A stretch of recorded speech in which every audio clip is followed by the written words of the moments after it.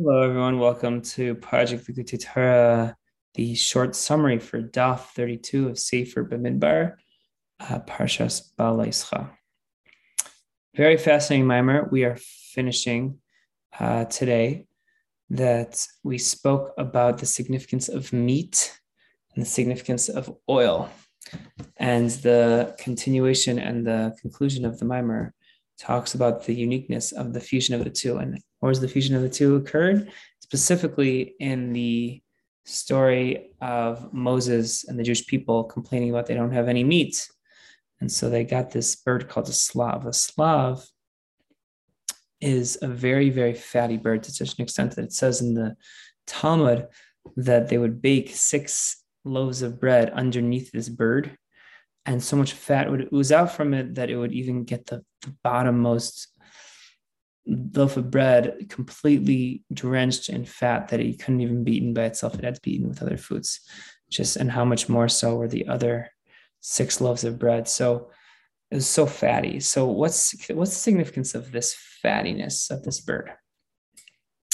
Well, we know that oil represents Chachma, Ilah, divine wisdom, God's infinite, lofty wisdom, which is connected to this concept of absolute self-nullification and the very highest, loftiest levels of godliness.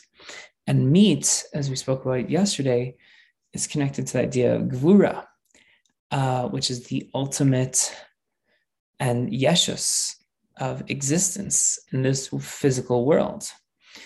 Another parallel would be oil represents God's name, Yud Ke Vav Ke, the tetragrammaton, while the meat represents Elohim, which is this more God as he's enclosed in the physical world.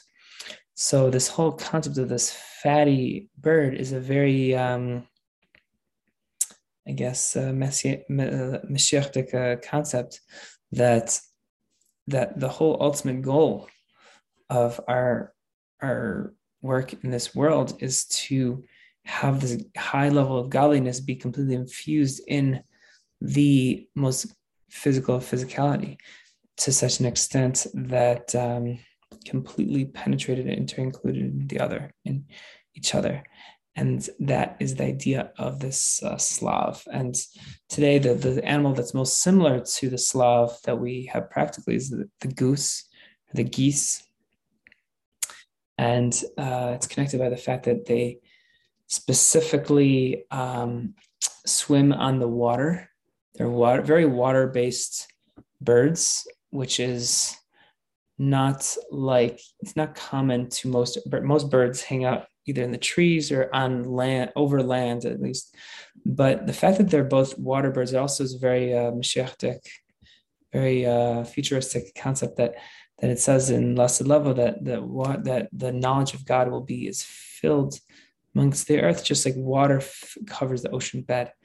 So the fact that these birds, specifically the fact that they're very fatty birds, they have this concept they were talking about before, the fact that they live on they spend so much time on the water alludes to this concept that this divinity will be completely overcome and completely included and enclosed in the most physical fabric of creation. I hope you enjoyed this short summary. Obviously, this only scratches the surface of the mimer, but I hope you enjoyed, and I hope you have a wonderful day.